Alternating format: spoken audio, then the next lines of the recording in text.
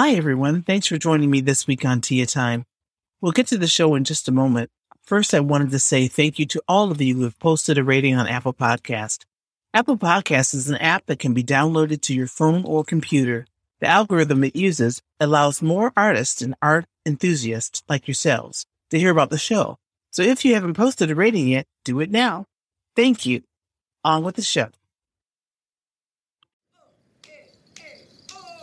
Welcome to Tia Time with Artists, the weekly podcast where we discuss the methods, challenges, and real-life experiences of living our creative dreams.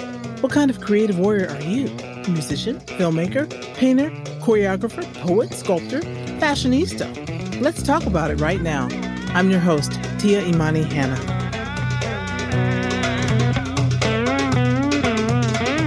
Welcome to Tia Time with Artists, and this week my guests are dynamic duo Armin Mersman and Valerie Allen, who are artists and there's a couple of different titles here. Artists, podcasters, they have a new podcast, and they are gallery curators. Here you go. Curators, painters, and abstract painters. So welcome to Tia Time with Artists.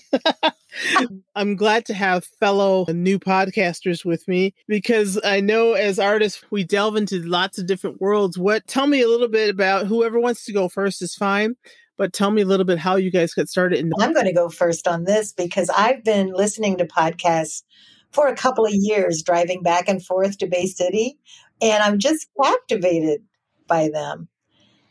So I approached Armin about it and kept talking about it. And finally he agreed. Right, Armin? Certainly a year and a half with COVID, and I started teaching right away on Zoom. I was teaching 8 Zoom classes, and people had questions, and it slowly morphed into that. The Zoom classes were very successful, and then we started thinking about podcasts, but we looked up podcasts, and there's just a whole lot of them. But that's never prevented us from doing anything before. So we are too strong on the podcast right now. We have 2 of them. And we realize it's going to take a while to pick up, but we're determined to make this work.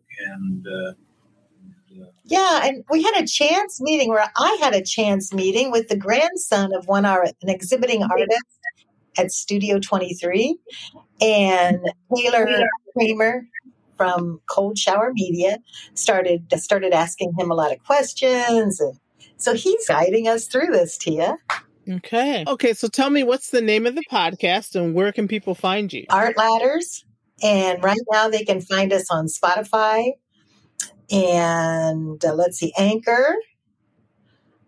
It's not quite on Apple yet. We're still working up our listenership, so hopefully it'll be there soon. But I would say Spotify is the easiest. So now, did this start out as a talk that you guys did monthly or weekly in the Studio 23, or the? Well, let me answer this one. It started years ago because of Art Prize. If you're familiar with Art Prize, okay, Art Prize is the biggest money making. If you win first prize, you win, $250,000 and all this stuff. But anyway, I was working as a curator at Middle Center for the Arts, and Val was managing the museum store at the time. And they asked us to do this program called He Said, She Said. I would pick out my 10 particular piece, and then we would. I think we charged $5 or something like that. We had an auditorium, and we get about 40, 50 people interested. And that's how it started out, as a he said, she said. There was a little bit of this. They wanted us to argue about this piece and that piece. It was always fun. Isn't that kind of what brought this on, Val? I would say so. Those talks, and we do dual critiques for artists, and they do like to hear the 2 different opinions, one from a realist, as you are, Armin, and then an abstractionist as I am. And it was a lot of fun. And then it grew out of every Saturday, we just take time to sit here at home and we talk art for a couple of hours in the morning, drinking coffee. And so it's a coffee talk situation too. All right. Well, so you brought a little bit of your home life into the art gallery, and now you're taking it out into the broader experience in the broader world. Yeah. So tell me a little bit about how you guys started independently in your different fields of art. And we'll start with you, Valerie. Okay, yes. My art career began very early on, basically high school on. I've been so lucky to always have art related jobs in all sorts of fields, such as design, curating, interior design, all of these different professions that I've had over the years. And I have to say my favorite profession, which I'm now working toward completely, is pretty much full-time artist. Armin and I just this morning were talking about, hey, are you retired or are you a full-time artist? And basically we're striving to be full-time artists. For most artists, it does start early on. My parents and myself, we immigrated here from Germany. I was 7 years old. My dad was hired in Germany to do a whole bunch of mural projects in Frankenmuth, Michigan, so he was an artist. I grew up in the arts. Everybody I knew was an artist, so I thought this is what everybody did. And kept going from that. I went to school and did everything from commission work in arts to managing a big frame store in Chicago, working in a museum, running a school, being manager of a school, being head of installation in a museum, and then finally being curator of that museum as Midland Center for the Arts. But art has always been part of me. I'm not one of these people who says, I have to do it all else I'll die. It's nothing quite that dramatic. But I do feel whole when I'm making art. And doing these Zoom classes this year and a half, I've actually done less art than I used to because it takes a lot of work to get these to work properly. It's definitely one of those transitions or pivot times right now because of the whole COVID situation. In Michigan, we've just got the okay to open everything back up, but we're also probably very soon going to get the directive to shut back down again because of the variants are running rampant all over the country and all over the world. It's an odd time. You've got so many different kinds of art that you all do between the two of you. I know you both have on if you go to your websites, you both have on there that you do encaustics. And can someone explain exactly what that is? Because I had never heard of it before. Oh, yeah, encaustic. So that is working with hot wax. Wax is considered a binder for this powdery pigment that is universal in all paints, really. And you're working with melted wax. And when I was very young, I remember my mom getting completely mad at me because I took a muffin tin and a hot plate and melted a bunch of crayons and started painting with that. She was happy with the result, but it was just the little bit of fire danger that scared her. But so I'm using it in a way where I'm using the melted pigmented wax on a metal plate and then pulling monoprints, and then Armin uses it completely differently than I do. And Armin, you want to describe that process? Yes, although I don't think I'll be working with encaustic in the future because I had a studio that was part of this industrial building, and you need a lot of space, a lot of air, and I liked it very much. But yeah, you do need that kind of equipment, that kind of space. Val's an abstract artist, but at heart, I think I'm an abstract artist myself, what I really want to do. And so the encaustic let me be much more abstract than my drawings are. So I got that little bit out of my soul, and it was wonderful like that. I think I replaced that with iPhone photography, iPhoneography, which I teach classes all over the country through Zoom on that now. That's taken that abstraction that I made. And it's interesting that you say that because looking at your drawings and your graphite drawings, they're so meticulously realistic. Yes. And it took thousands and thousands of hours to get to that point and to veer off into iPhoneography and into the encaustics it seems like it's so disparate. I think it feeds different part of your soul. You're a musician, and you do different things that feed different parts of you as far as an ism in music is concerned. That's how I imagine it to be. I play the guitar, but I play it very miserably. I chase away the neighbors when I play the guitar. But that's always been something, too. And when you're working on something the iPhoneography gives me that almost instantaneous idea of making art. It's a creative think tank. And that works great with pieces that take 1,000 hours or more to do. So you can be creative on a daily basis and still put your whole mind into this journey that's a drawing. And you're encapsulating a moment of that. Mm-hmm. Correct.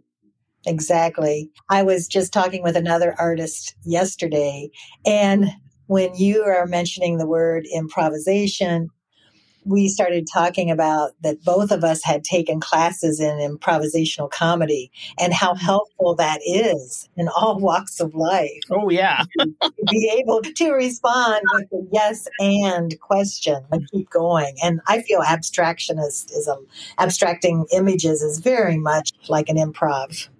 Oh, yeah. Now, do you all ever work live with music? I do quite a bit. In fact, I had the thrill of a lifetime with the Saginaw Symphony Orchestra it was just before shutdown, 2020 in February. Mm-hmm. And I was invited to perform and paint along with the symphony. And to do that, the conductor, the maestro, asked me if I would like to rehearse with them. And I said, oh my gosh, that would be wonderful. So every rehearsal, I ended up with a finished painting. And yes. And his name, the maestro, is Fuad Fakari, and he is excellent. And we had so many great conversations during that time period. And it was exciting. Oh, I bet. That's amazing. So that was a full orchestra. What pieces of music did they to work with you? Okay, so it was the conductor was trying to blend a very contemporary musician or composer, let's say composer, with classical.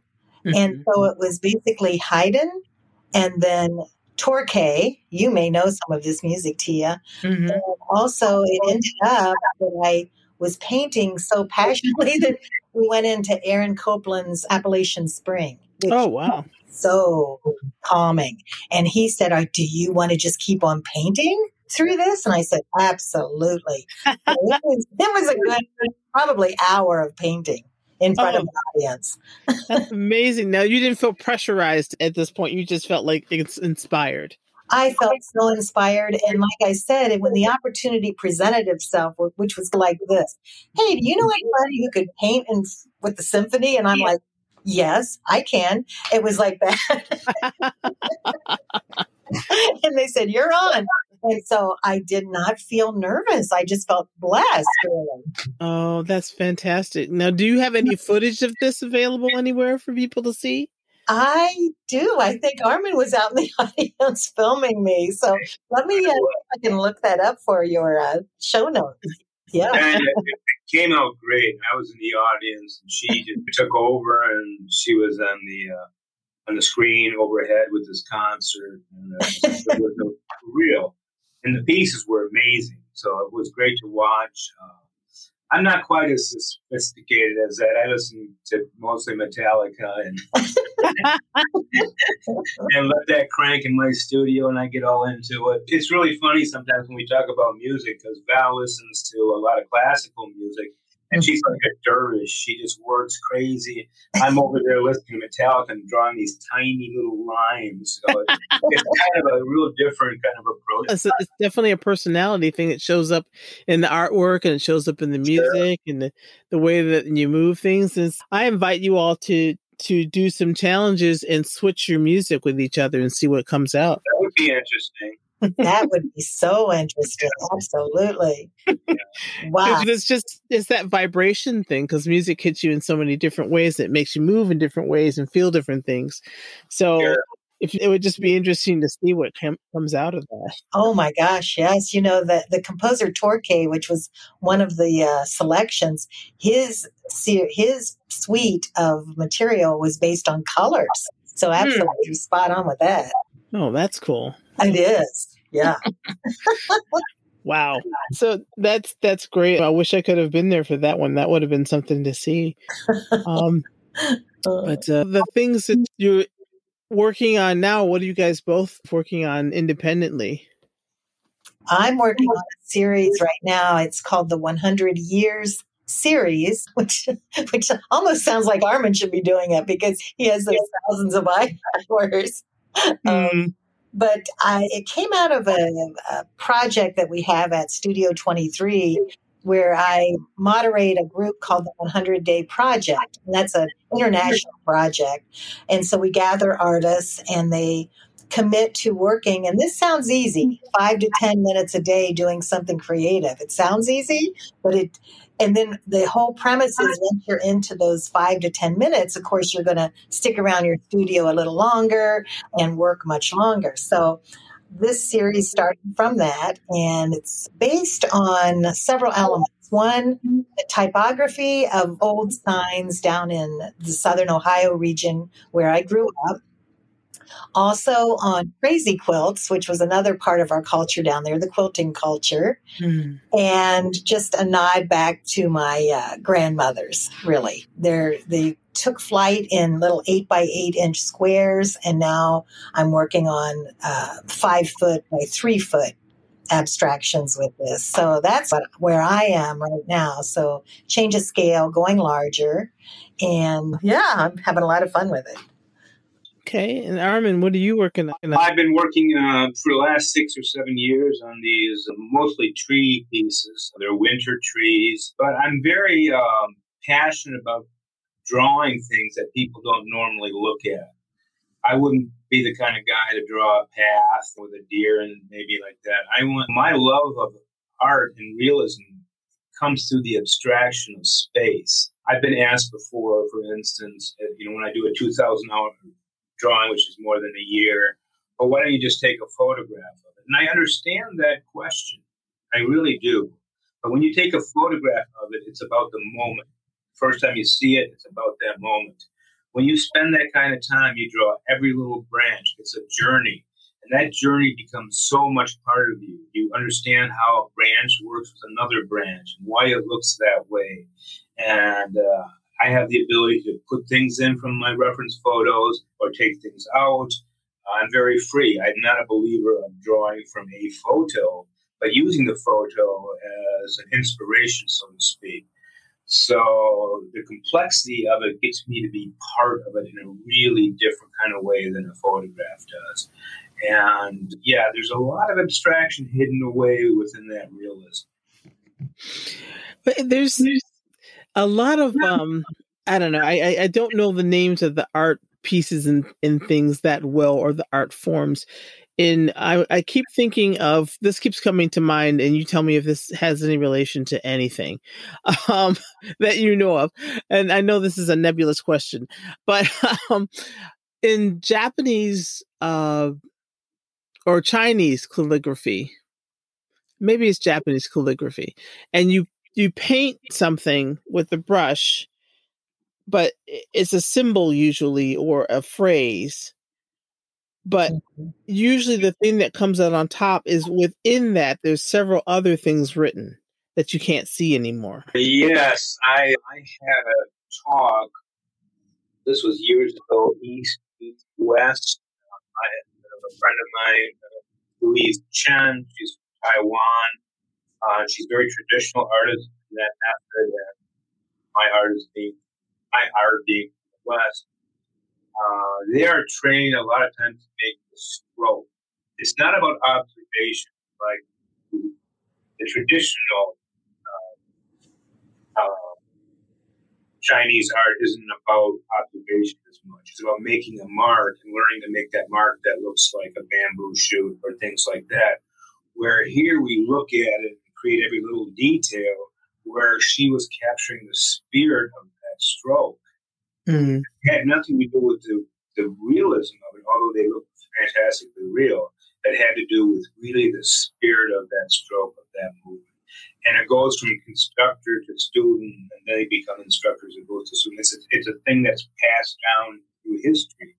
And they really have a respect for the history of mark making, which it's a bit different than the way, at least I think about I'm friends with Louise Chen as well, and we've talked a lot about this. And yes, the learning from the master and the strokes and the calligraphy are very precise, and the symbols that they use. And Tia, you're right. The symbols help lead you into what that word might be. So a tree might be a similar character to the shape of a tree. And it becomes much more complex than that. Mm-hmm. So that part is fascinating. But what I really enjoyed hearing from Louise was when she deviated from her master, and she would say, now, this is traditional Asian painting. This is contemporary Asian. And I thought that when she would tell me those sorts of things, I would get very excited about that mark making. And in my own work with the typography of the old signs down in Southern Ohio, I often felt that a lot of those strokes that I would do with about a 10-inch brush were very similar to the Asian calligraphy style.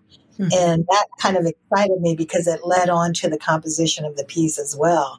So it's very universal. Yes, symbols are very universal. Because I was thinking about what Armin was talking about too, about the spirit within, because I kept thinking of they would put a mark down, but the other mark would cover it completely. And that was the spirit within the final marking, was the thing that you couldn't even see anymore. Well, and I think that happens in Western art too. Mm-hmm. If you x-ray a lot of the masters' work, you see a completely different image than was at the top. I think when you put a mark down, it's part of an accidental process that makes you think of another mark.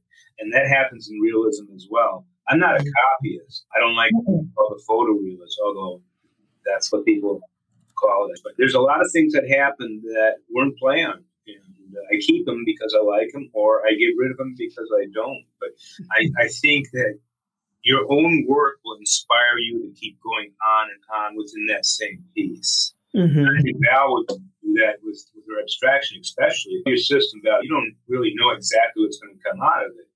Oh, no. And a couple of things come to mind, a couple of words that play through my mind all the time. And one is the Italian word pentimento, covering up and repeating over and over until you finally get to the spot where you want to be, the sweet spot. That I just spoke with another artist yesterday. That's what's so super about my job over at Studio 23. I meet lots and lots of artists, but he was explaining the tableau Rousseau, and it's basically taking a slate of stone, making marks, and then covering them up over and over. So that goes way, way back in art history. Yeah, I do. I like that history that you can tell in a visual arts piece.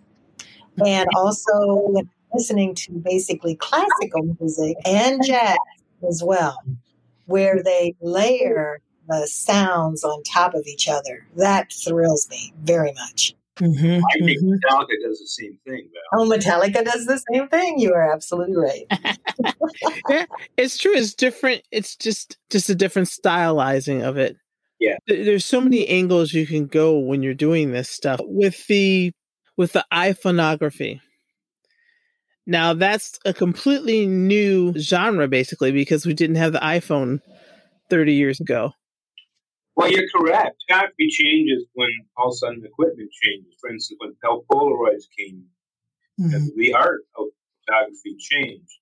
And the idea of having a camera with you all the time. When they first came out with a camera on a phone, I thought that was the most ridiculous thing I ever heard. It's like having a lunchbox on a shovel.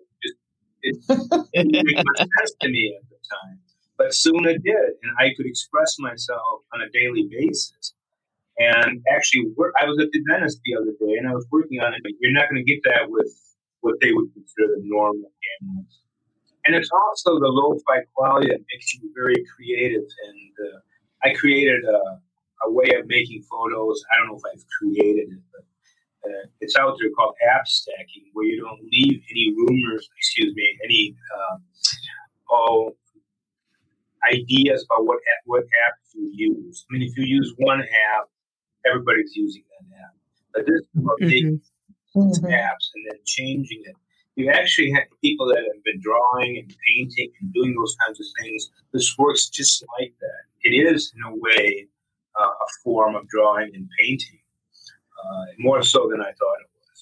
It's just, it blows my mind the things that are being created right now. And I keep thinking, if I live another 20 years, what's going to pop up? Because it's going so fast, these new forms, because for hundreds of years, there was only paint, you know? And then all of a sudden there was the photography happened, but only after 500 or 600 years of no photography. This was really built into, from the Renaissance on, people were using optics with lenses and things like that. A lot of the old masters didn't share everything the way they did things, and you can see this big step in Vermeer where there was an almost camera look to it. There was things invented that were in optics that people didn't even know about till just recently. So that was it, the camera obscura or something like that. So that was, and when photography really was, let's say in the 1870s, when it was really known, people thought realism would go away. Why draw something realistic? I mean, you can just take a photo of it. And I already stated that. We must create. We are creative people. Everybody. So I get people in a class, sometimes I'm not creative. I ask them, what do you do for a living? I'm a plumber. I said, do you ever have problems with things? Oh, all the time. And how do you fix it? Oh, I just figure it out. Well, you just made a creative decision there. You're a creative human being, as most of us are. People don't like to admit that. They don't. I don't know why. I don't know either. They'll say, oh, I can only draw a stick figure. And when you would actually listen to what they do and the ideas they come up with, the inventions they come up with, it's all creative. It is. It is. There's this whole... It's the same thing as class distinctions, because back in the day, everybody who did art for a living had to have a patron, because you still couldn't make a living as an artist without a patron. And so therefore art was not for the people, that was for only the upper classes who could pay for it. And we've gone back to that in a lot of different ways, or I guess we never got away from it completely. Yeah. People having paintings in their home is fairly new. In the days where the patron was the church, of course, you're going to paint religious pictures. And can you imagine all the hundreds and thousands of people that did art and you've never heard of them because there was no place to sell them and they just did it for the fun of it, I suppose. And especially happened with a lot of women artists. There's more women artists than you think. But because it was all male-oriented, a lot of these people, their art is gone and forgotten. We're still fighting that battle right now. Yeah, absolutely. Yeah. It's all of these things you wouldn't think, and as creative as we are, so why haven't we found a way around these problems yet? I always wonder that, but we all approach it in our own different ways, and we're trying to bridge that gap as much as we can, in as many different ways as we can. I feel that the social media scene for artists, and I feel that the younger artists are going to be the one to lead this charge, but you see a shift from being the only way you can sell your art is to be represented in a wonderful gallery. That model is gone. They are representing themselves on Instagram and Facebook and all of these different places, Instagram especially. And so there are avenues now for artists to sell their work that is totally brand new for people. And I find a lot of hope in that, where art is getting out there. It's definitely one of the things that I find the same with music. It's like now we had to basically become our own record label, and all the jobs that all those people did, we have to do ourselves. So it's good and bad at the same time. That's true. It's good and bad because you have a lot of stuff out there at the same time. The quality control might be the issue, but I guess because something sells, a piece of art sells to a lot of people. How can I word this? But it might be more of a mediocre style that appeals to a lot, where the edgier, more vocal artwork tends to sit back and stay on the shelf. Well, it depends on who your audience is, but the thing about the ways that we have of reaching people now in social media, we can actually reach the people who are looking for that edginess. Almost Yes, exactly. So that's part of the gift in the gift curse. yes, very hopeful. I like that. I sold more work in the last 2 years through COVID than I ever have in any other 2-year period in my life. And I didn't go off the gallery. I included what I would do with a gallery. I respect galleries, and I do wish them the best, but they have to up the ante too, and how are they going to work with artists?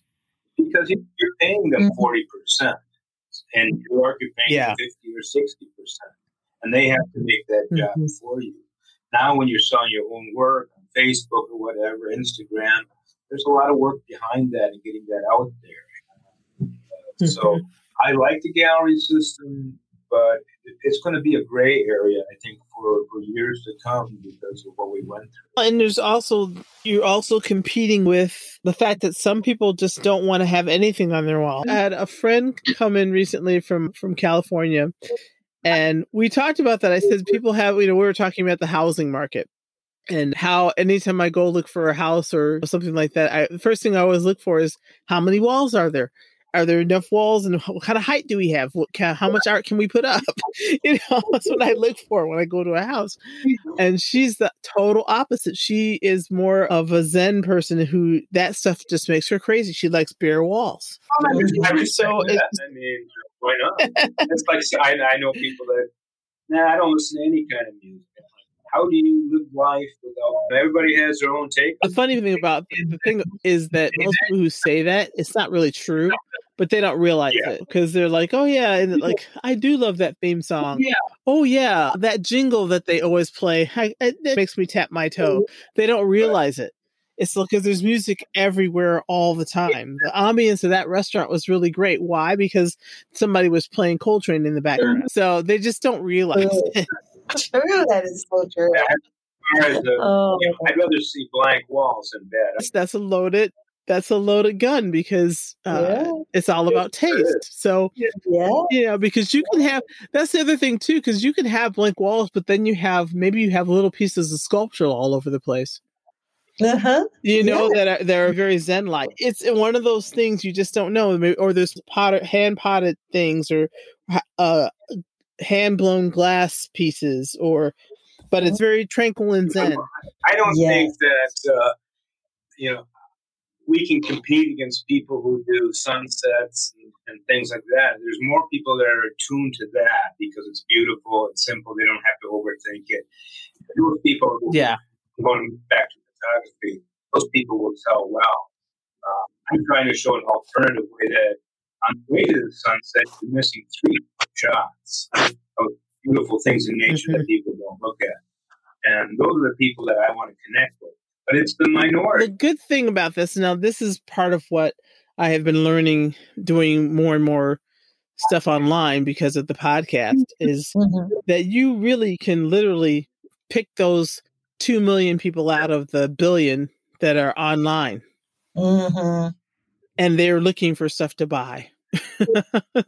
You think it's a minority, but a minority of 1 billion people is how much? You don't need that many. True. And that's where, the professional development of artists, of visual, we can find out who that niche market is. It takes a little work, but we can go into our Instagram feed and look at our followers and who's following us. And then we know, okay, a bunch of architects are following me. Hooray.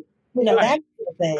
So it is easier to pick the needle out of the haystack right now. Absolutely. But it does take a little bit of business savvy to go along with it. Business savvy and time and and the willingness to suck at something like learning all of this stuff. Heard a speaker in I also work for Golden Artist Paints, and I'm a lecturing artist for them through the Midwest. And we had a conference, and our keynote speaker was the artist Jackie Battenfield, and she wrote a book in fact, she received a grant to write the book on how to be rejected from 1,000 art shows in a year. That was the premise. That's great. And so she entered thousands of art competitions. And sure enough, she did get rejected from 1,000, but she also was accepted in many of them. So yeah, it pays to suck and it pays to win. It does. It does. I love it. Art is I love actually a chain piece. It isn't a single piece. It's a chain. One leads to the next, one leads to the next. And that's your art. Yeah. I imagine musicians are the same. You write a piece and you learn what's the best about it and what's not good about it. And then you go on from there. I would imagine people even like the Beatles wrote things that you'll never hear because, yeah, they suck. Put out a song that's really bad. Although people seem to do that. Yeah. It's one of those things, too, where you just never know what you think sucks might be the biggest hit in the world to a large amount of people. Yeah, that often happens with music. Or they don't think this is going to be a big song. All of a sudden they have to play for the rest of their life. Like Tina Turner, that song, What's Love Got to Do with It? Yeah. She hated that song. She didn't want to record it. There you go. She did. And there's that I Will Always Love You that Dolly Parton wrote. She wanted to give it to Elvis, but Elvis's manager wanted to take the publishing from her. So she said, turned Elvis down. Oh man, those are great stories. It's just because she said, that's my baby. I'm not giving that to you. Mm-hmm. You can sing it, but you can lease it, but you're not gonna. It's just interesting, the stuff that happens. You just don't know. I just heard a podcast interview with the Fifth Dimension. Remember them? Oh, sure. And I guess I don't remember the name of the song that they were doing, but there was one of the songs they did that was not a hit here at all. Like nobody, it was like a B-side of something. Mm-hmm. But I guess it was the number one hit in Germany, and they never. Because years later they went to Germany and they were like, "Are you going to sing this song? Are you going to sing this song?" And they were like, "What song is that? We don't even know that song anymore. We never because nobody had ever asked for it ever, you know." Right. Oh, I just read a thing about Tom Petty. They were, right in the beginning, they were a huge hit in Germany. I don't know what's up with Germany, but they came back here and they couldn't even play in a coffee shop. Although there were crowds of people, then obviously that changed. But it's interesting to see how other people's... I love reading biography, especially on musicians. I love it. And I'm much more influenced by music than the visual arts. Which is interesting because the guitar thing is a secondary or tertiary or quad to the color world. Yeah. So you just never know where your stuff's going to take you. And I think I find the hardest thing for me is if I do start on a project and I've pretty much got that particular song completed, but then all of a sudden I start thinking more songs in that same kind of genre, but that's not what I'm supposed to be doing right now. And I'm like, oh no, you can't work on that right now because you got to finish this other thing. You don't have time to do both. So, musicians have that great thing when they're on stage and they play that song and the whole is interpreting it and applause. Visual artists are not quite like that. You don't ever see yourself putting a piece in a gallery and everybody's applauding and going crazy. Your piece to your art. I'm sure it makes a difference, as we know, because Valerie, you just did that with the symphony. And it created a whole different vibe for you. A whole different vibe, absolutely. And then after it was completed, the audience would come right down to where I was painting and ask me all sorts of questions. It was very interactive. And that's what I tell folks when they're attending an opening for a visual art show. I said, if the artist is present, please talk to them because this will be one of the only times you'll be able to see the art and the artist at the same time. Mm-hmm. And that's a huge opportunity. And that is the difference between the performing and the visual arts world. But you're also a composer, Tia. Yes. And so I did a whole series called Composers Campaign, which was based in my mind. In fact, it woke me up in the middle of the night and I wrote it all down of a composer going into a battle and orchestrating the battle. And so it was based on an old campaign desk that the composer sat there and figured out this whole plan for the attack. And so it's funny how music is a thread through lots of visual art in art history, really. So we're trying so hard as artists to encapsulate this thing that's more than three-dimensional. And I don't know, again, I was listening to that podcast where they were talking to the Fifth Dimension people, Marilyn McCoo and Billy Davis Jr. And they had said that the name of the group, the Fifth Dimension, in that particular, they had based it on an article they had read at that time. So this was probably 1965 when the band first got together. Mm-hmm. And they said that the Fifth Dimension was sound.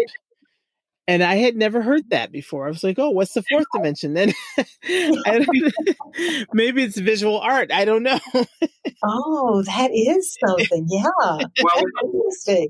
With all of this, visual arts, or the musical arts, or theater, there's an area that I don't know if we can put that in words. It's like describing love. You can't really describe it. You can sing songs about it. You can do art on it, but it really doesn't go deep enough. And I think that's that creative process within these art forms that it's still a bit of a mystery. You can't really plan out to be great. Either you're going to be or you're not. That's where the theater comes from, because every person is working in the theater, or every department of the theater is working on a different part of that whole of trying to encapsulate that spirit of creativity, that spirit of the arts, because it is more than three-dimensional. And so you need these different kinds of people who their senses are attenuated to light, or to sound, or to rhythm, or to painting, or to sketching, or to etching, or creating three-dimensional pieces. And everybody has a different way of movement. And we're trying to create this 10-dimensional object. Yes. It just seems that's what we're trying to do. We're all doing it independently, and we get together. You have theater and movies. So, yes, because now we're going holographic. So eventually we're going to have holographic, and then it'll go to another level of that, because that's where you're starting to get into fourth, fifth, sixth dimensions and on into the multiverse. Now look what's happened in 50 years. It's amazing that I can sit here and tell a little thing to play any song that I want to hear from anywhere in the world, basically. I would have thought about that when I was in my 20s. Well, that's science fiction. That'll never happen. And here it is. I was so bummed back, I guess it was probably the early 2000s. And I got the first iPod, the ones that had the dial that held like 150 gigabytes of material in it. I had about 400 or 500 albums, and I put them all in there, and I could carry my entire music library in my pocket. I was so amazed by that. And then it broke, and then they didn't make them anymore. Oh my God. And I was like, oh my gosh, what are we going to do? But now it's like, it's all streaming. So like I used to have a list that I used to carry around with me all the way through high school of all the compositions that I wanted to purchase because I didn't own them. And this was all classical music at that time, because in high school in symphonies and played a lot of classical music, and that was what I was listening to. And I had this huge list of things I wanted to buy over time so that I had a real music library. And I'm like, now I wouldn't bother because I can't store them. And it's too hard to move. And as an artist, you have to travel light. But now I can get them, and it's just on it's just an MP4. It's amazing. Audio, and it's really changed. It's the quality, at least of a CD. Maybe not in the old analog album days, but it's the quality of a CD. I can't tell the difference. And that happened within 4 or 5 months.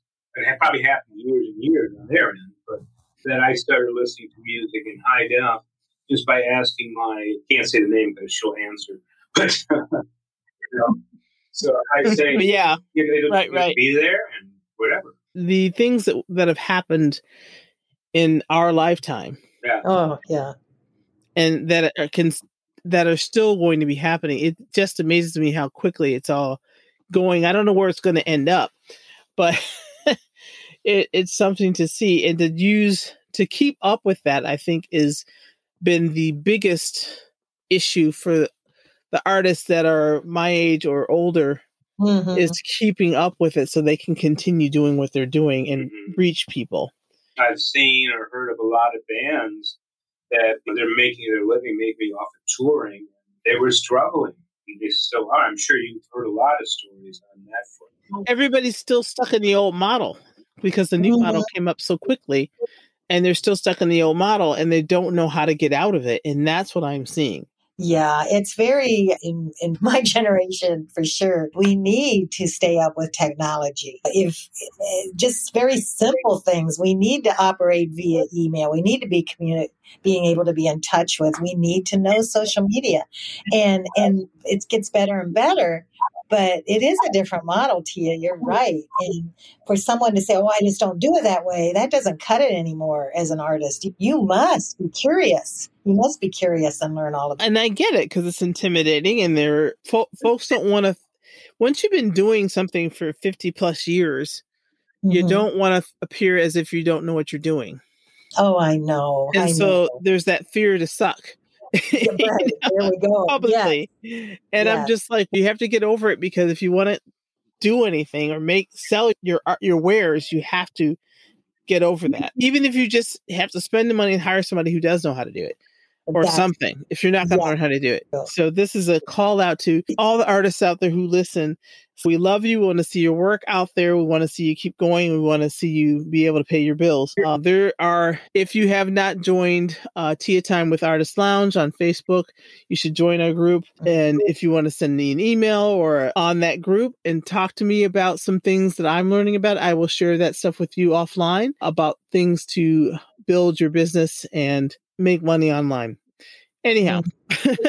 Yeah. But we have to do it because we need our artists. Certainly. Yes. Mm-hmm. Absolutely. So what are some bucket list items you guys want to do independently and possibly together with your art? One thing I would like to do, and this would be with Armin, and hopefully within a year, I would love to go back to his country, Germany, and just to go through museums, meet other artists, maybe even do an artist residency as a collaborative piece. So that is on my bucket list. I'm pretty close to Val. I wake up in the morning and I'm excited that I'm an artist, and feel the same way as I did in my 20s with that. That's how I rate my success. It's still such an amazing thing to be able to do. But yes, I'd like to go back to my home country. I haven't been back for a while. And maybe find that song by The Fifth Dimension that you're talking about. We'll ask for it. We'll do karaoke. Yeah, I bet it's still there. I bet it is. Here somewhere. Oh, that's great. Oh. All right. So where can people find you online independently and also your other projects? Okay. I'm on Instagram, Valerie Allen Art. And on Facebook, I'm on Valerie Allen. We also have our brand new Facebook page, Art Ladders, The Creative Climb with Valerie Allen and Armin Mersman. And Armin? I have a website, arminmersman.com. I'm also on Facebook. Part of Art Ladders. I run a group called the Great Lakes Iconography Group, which has amazing artists in it with the iPhone things. So I've got my foot in a lot of stuff right now. I hope we all can stay healthy and positive and share what we love. That's what I want to do. Glad to hear that. Thank you both so very much for coming on Tia Time today. It's great talking with you and having a conversation about art and interdimensionality and improvisation and creation and Metallica and classical music. I don't think we could have gone down more rabbit holes. I love it. Thank you so much. And Tia, thank you very much. And maybe you'll consider being a guest on our podcast. I'm going to plug in. I would love it. I would love it. Thank you. Thank you. Thank you for joining us this week on Tia Time with Artist. Make sure to visit our website, tiaviolin.com, where you can subscribe to the show in iTunes and never miss an episode. Please leave us a rating wherever you listen to podcasts. We really appreciate your comments and will mine them to bring you more amazing episodes. I would like to thank this inaugural season sponsors, the folks at Jazz Alliance of Mid-Michigan, or JAM, Michigan Art Share, a program of Michigan State University Extension, is a partner in supporting the Tia Time podcast and Shambones Music. Without their support, this podcast would not be possible. Thank you so much. If you would also like to contribute to the show, you can find us on patreon.com. If you want to continue the conversation about topics discussed on the show or start new ones with like-minded people, join us at the Tia Time Lounge on Facebook. Thank you for listening. See you next week at Tia Time.